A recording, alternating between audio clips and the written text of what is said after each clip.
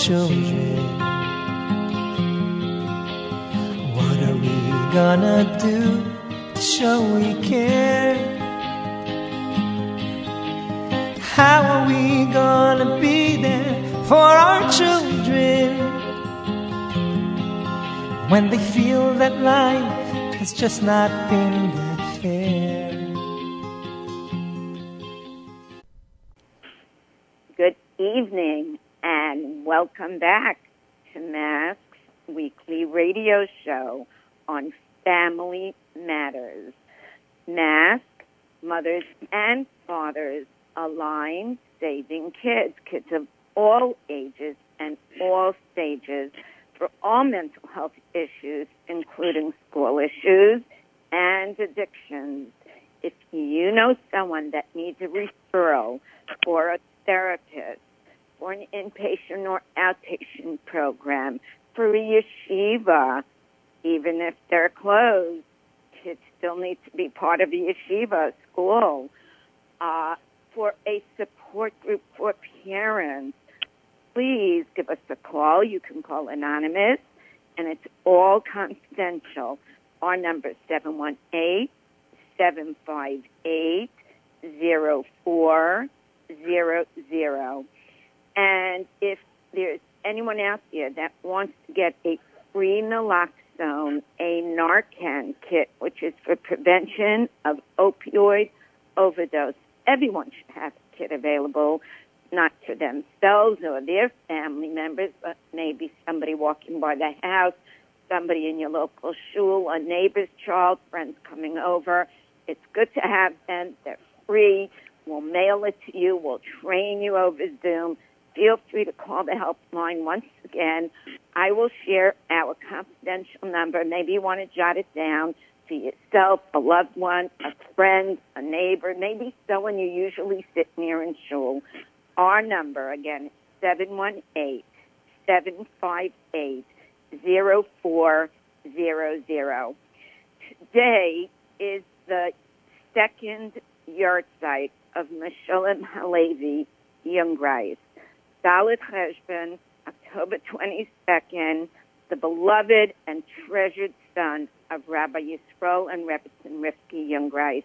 And they started a new project. Mitzvos for Meshulam is being launched, Le'iloi Nishmas Meshulam. And the project encourages us all to take on a small, doable Kabbalah, something small that could be implemented either daily, weekly, or both, and do it in the schos Le'iloi Nishmas Meshulam ben Reb Yisroel Halevi. So please go online to For Meshulam, FORMES as in Sam, HUL as in Larry, EM as in Mary @gmail.com. And again, these mitzvahs should be Le'iloi Nishmas Meshulam ben Yisroel Halevi, and to be a great chus, not only for you, for your family, for Klal Yisrael. All our mitzvahs together should be a chus for Klal Yisrael. This evening, I'd like to welcome on tonight a friend, a colleague, someone that's always available to Mask, to families, and that is the very famous, and I'll include the word famous in the introduction, Dr. Eli Shapiro. He's not only a licensed clinical social worker and a doctorate in education, but he's also the founder and director of the Digital Citizenship Project, and he is an expert on issues around human behavior and technology. And Dr. Shapiro, by the way, has presented to thousands of parents, school faculty, mental health professionals, not only in New York, but across North America. He's lectured internationally for all the day schools and for Chabad around the world and for Termas Torah and good, and I can go on and on and on. And I want to say that he's also lectured for the United Task Force. So welcome, Dr. Shapiro. How are you? Thanks for coming on. Thank you. After an introduction like that, I'm feeling great, so thank you. And thank you for all the amazing work that Mask does. Really, kol hakavod, and really amazing work. And it's my honor to be here.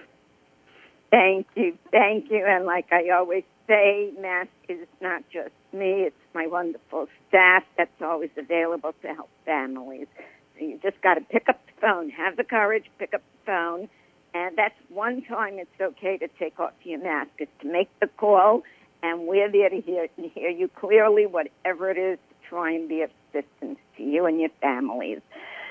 So, Dr. Shapiro, I've had you on the radio before. We're always talking about be careful with the amount of time. Your family members have technology. We talk about husbands and wives always in front of the phone and during dinner and walking on the streets and, me driving and people crossing in front of the car and they don't even look up. They don't even notice there's a car coming. And we're always talking about technology, being careful with the amount we're on. And then what happens? The pandemic. COVID-19 moves in with no plan for any of the schools or families, and there's lockdown. There's no schools suddenly opened, and suddenly they're giving out iPads. Schools everybody's on Zoom land. I mean, how has COVID impacted the relationship with technology now? Yeah, it's a great question and a great point all at the same time. I actually, over the last few months, I've gotten similar phone calls or emails saying, well, Dr. Shapiro, you've talked about the challenges of technology and its impact on social, psychological, and behavioral functioning.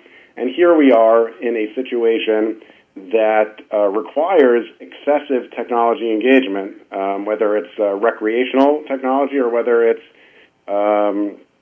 academic or learning technology. So I think the first thing that we need to recognize is that this is not an ideal situation. I don't think anyone would say that this is what is preferred. I don't think parents are saying that. I don't think school leaders and educators are saying that. I don't think mental health professionals are saying that. And I don't even think the kids are saying that. It's interesting times that we live in when kids are begging to get off screens and actually go to school. So I think off the bat, we have to accept that this is certainly not ideal. And we often in life, whether it's technology or any other matter, we have to make decisions based on the consequences of action and the consequences versus the consequences of inaction. So we find ourselves in an unprecedented time where, we're shut out from our schools. In many cases, we're shut out from our schools, most certainly. And we have to make decisions. And those decisions are often, competing interests. On the one hand, we want to engage in responsible use of screens and technology. On the other hand, we need to provide education for our kids. So the consequences of action is we're increasing the amount of screen time. The consequences of inaction is that there's no structure and our kids are losing out educationally. And so as a result of that, we need to make decisions. So what we have for the vast majority of communities, they have made the decision to utilize screens in a way that allows for allows for academic engagement, and certainly is increasing amount of time because it's been decided that the consequences of not doing this outweigh the consequences of doing this. And I think it's important to recognize that there's a misconception around screen time in general. It's something that is often thrown into as one concept: screen time, limit, screen engagement, the consequences of screen time. And the truth is, screen time is not a singular thing. I've divided my understanding of screen time into 4 different categories. I call it the 4 C's, and that is consumption, complementary, communication, and creative. And each one is a different type of screen time. So, for example, consumption is, I would say the best example of it is binging Netflix. Watching videos where it's a really passive experience. There's not much of a cognitive process going on. There isn't a give and take or an interaction. You're just consuming media, consuming information. And that is the lowest form of screen time. Numerous studies have actually compared watching television versus playing video games. And it's been found that watching television, again, assuming the video games, that the content is okay, that the content isn't excessive violence or whatnot, but there's something different about the passive, sedentary nature of consuming media versus the second C, which is complementary, which is somewhat interactive. When you play a video game, there's problem-solving skills, there's interaction. In fact, some of the studies indicate that people who play video games excel in strategic problem-solving. They can multitask better. They can drown out external noise. So there are some benefits that we see cognitively when video games are being used compared to consumption. So lowest level, consumption. Next level, complementary. The third level, third C, is communication, which we utilize screens for connecting with family. Today, we use WhatsApp and FaceTime to connect with family and communicate, whether it's texting or video. So the screen is creating a communication piece, which is a higher level than complementary video games or consumption or of video watching or television watching. And then the highest level is creative. Creative would be, participating in a shiur or classes or distance learning. That's the highest level. And so instead of just utilizing the term screen time as a catch-all for any time you're sitting in front of a screen, we need to understand that you obviously can't compare qualitatively the consumption of, binging Netflix versus the creative of engaging in a positive, educational, growth-oriented aspect of screen time. With that said, I go back to the beginning. This is not an ideal situation, but it's also not as black and white as it may appear to be when we talk about screen time. So, Dr. Shapiro, there are 2 camps. There's one camp that the kids are doing very well by Zoom, parents are home, monitoring that they get on, and they're just more focused, easier going, whatever. And then there's a camp that says, I can't do it. I just can't do it. I can't focus. I can't sit so long. I can't get distracted. There are 5 other kids at the table. Maybe there's a large family. Maybe there's a small family in tight quarters. I mean, that's also an issue because maybe there's a parent working out of the house, it needs quiet, and the kids are all Zooming. It's very hard to, concentrate. Maybe, in general, I can name 35 different descriptions of different households, but the area that I want to touch on is anxiety. It is causing anxiety in families, in parents, and in children. What do you see happening, first of all, with the Zooming with the children? I know you do a lot of surveys, and you work with the yeshiva systems, the day schools. What are you seeing? What do you hear? Well, I think you made an excellent point where, someone made the statement, I don't remember who it was, that, we use this saying, we're all in the same boat, and that's not really accurate. We're all in the same ocean, but everybody's in different boats. And it's important to understand that, different variables are going to contribute to the, the success or struggle of distance learning. And the same thing with adults with distance working. And those variables, I think you mentioned a lot of them, the size of the family, the age of the children, their general technology, comfort, engagement, the amount of devices available, even the strength of the Wi-Fi in the house can influence and impact the success of distance learning. And as a result, how people are functioning within the house. Because if we can't function with our obligations and getting things done, that's going to create different levels of anxiety.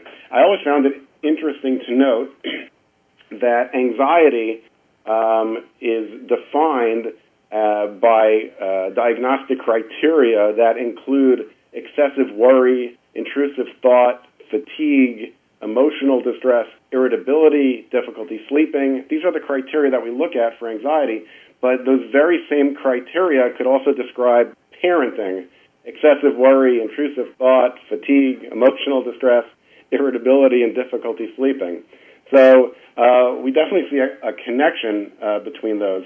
But in my understanding of anxiety, my colleague David Rosmarin, definitely worth having on your show. He's excellent.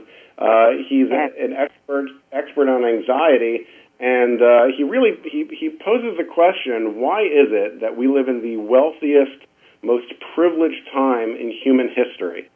What we have today cannot even be compared to what people had 50 years ago, 100 years ago, and certainly beyond. And yet, with all that wealth, with all that privilege, we have the highest rates of anxiety. And it's really an excellent question. And because of that, we have to look at what is the cause of anxiety. And the cause of anxiety generally goes back to the excessive need to control things. We want to be able to control all the variables. We want to be able to maximize our efficiency. We want to be able to ensure that every decision we make is going to result in positive outcomes. And so having that stress, having that worry, having that need for control increases our overall anxiety. And so we find ourselves in a unique situation during a global pandemic where many of the things that we had control over previously, all of a sudden we don't have control over. We don't have control over where we can daven. We don't have control over where we can travel to. We don't have control of our kids going to school. And so what we try to do is gain control over it. But all that does is increase the anxiety. And so most people, what they need to do is find a balance and really accept the things that they don't have control over. There's the saying, God grant me the serenity to accept the things I cannot change, the courage to change the things that I can, and the wisdom to know the difference. And I think that last part is so critical. We often forget what we really do and don't have control over.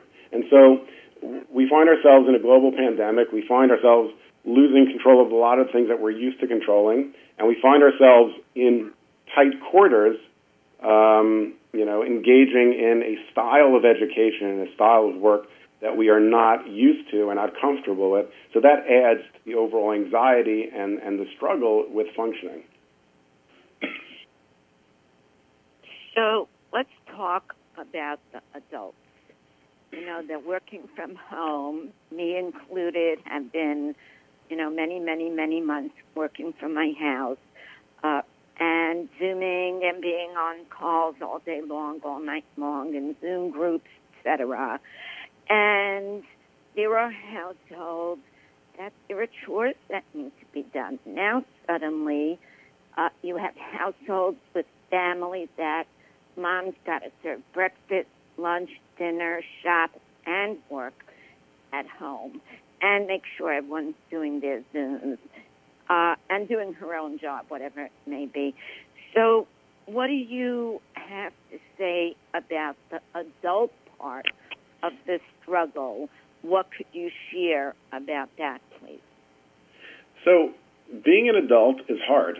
I discovered that recently. being an adult is hard. There's a lot of responsibilities, and going back to the idea of having those responsibilities and controlling for them, it increases our stress overall. What I find is, and certainly in the early days of COVID, and no one is wishing for a global pandemic, and no one is wishing for the challenges that it presents. But even within that, I think there are many opportunities for us as adults or as parents to find the positive opportunities within the situation we are experiencing. Yes, it's different. Yes, there's an adjustment. Yes, the obligations are different, but it also presents opportunities. And if we look for those opportunities, there's much to be gained. So, example that I give, one of the stresses in my own home traditionally, is getting, and I think many parents share this, is getting your kids up for davening or for school in the morning. It's a stress. They don't want to get out of bed. You have to go back 3 times. It starts the day as a tense relationship with your children, just getting them out of bed, getting them dressed, getting them on time for the bus or to school or for davening. And we had a significant period of time where schools were closed, where we could start the day without that stress. We could start the day in a much more positive way. We could start the day focusing on the relationship, sitting down, having a cup of coffee with your child as they're having their cereal, in a way where I wasn't rushing to work, my child wasn't rushing to school, and the opportunity for developing those positive experiences, really existed. I would say over the last number of months, the amount of minyanim that I've davened with my son, aside from what we're davening at home, but going to minyan together, those opportunities, those weekday shacharis that normally, he might be in school and we wouldn't be together for. So we have those opportunities. I can tell you that around April time when the shuls were closed, davening Kabbalah Shabbos as a family Friday night was a great opportunity. It was really something special that I don't know any other time period prior to COVID, and I hope that there won't be another period, but there were certainly some special experiences that we could have as a result of the pandemic.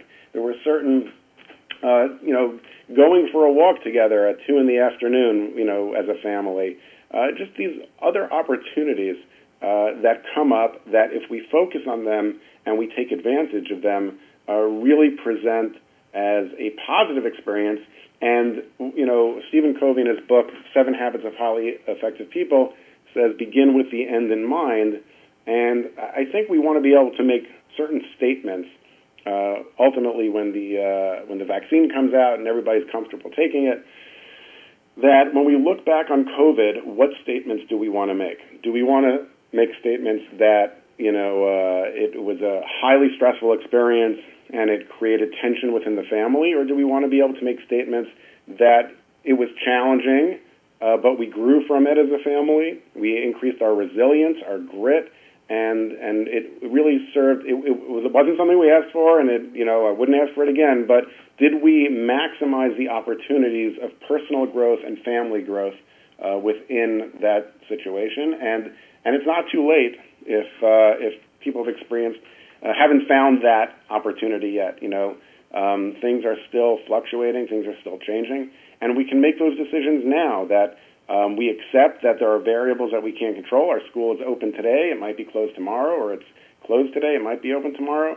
The shuls are open, they're not open, but we can make the decision to accept the things that we can't change and try to find opportunities within those situations. I also just want to talk a moment about work is over. It's 5 o'clock for some. School Zoom is over. Some families around 5 o'clock, whatever time it is. And then the parent may start being on their phones again. Our original conversations on the radio in the past about too much phone time during meals. Every time your kid looks at you, you're holding the cell, conversations, you're looking at the cell while you're talking to your spouse or your children. So what message do you want to give to parents now, especially? Yeah, it's another great point you're making, and this isn't unique to COVID, but perhaps, it's something that we need to be even more mindful of because we are on devices so much more. It becomes more habitual that it may extend from, the regular work day or the regular school day into the family time. And in my own home, we do something called going dark for dinner, where during dinner time, there are no devices. When growing up, when the phone would ring, it was attached to the wall at the time. But when the phone would ring during dinner, you wouldn't pick it up. It was dinner time. Today, because we take the phone to the table, it ends up being a distraction and a disruption. In my house, we do going dark for dinner, and we go around the table, and everyone talks about something about their day. And it's such a positive experience where you really get to hear about your children, you get to share with them without the distraction. And so I think the only way to really be successful with that is to make a conscious effort to engage in less screen time, to say, okay, during dinner time, or when I'm engaged, when the kids are home and around, I'm going to keep my phone upstairs, keep it separate, just to take steps that really will make the difference in the quality. Because if we don't consciously make those decisions, we just end up defaulting to habit, and the habit is to check your device, and it's a compulsion. So I think it's something that, as individuals and as a family, we want to make those decisions to spend less time with devices, particularly in a time like COVID where we have to spend more time during the workday and during the school day. Well, thank you very much, Dr. Shapiro. Thank you always for being available for Mask and families. Thank you for being on tonight. I'll have you on again soon, I hope. And I hope you and your family stay well. Thank you.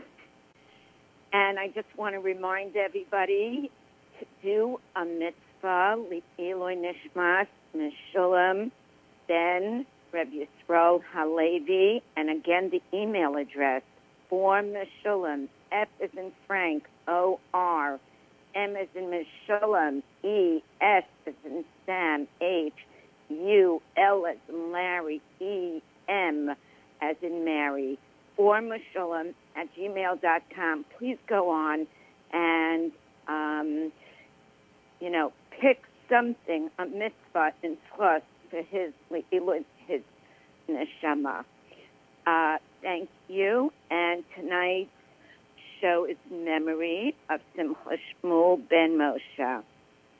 I'd like to wish everybody a very good evening, a beautiful Shabbos, and always remember, hang in, hold on, and hug tight, virtually, for now.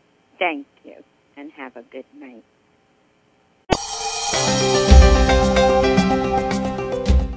Join us in the fight against COVID-19. We're all in this together. Have you been exposed to COVID-19 but do not have any symptoms, or been diagnosed with COVID-19 but are not in the hospital and have had any COVID-19 symptoms in the last 6 days? If you have, you might be eligible to enroll in one of 2 trials and have a 50% chance of receiving antibody-rich plasma.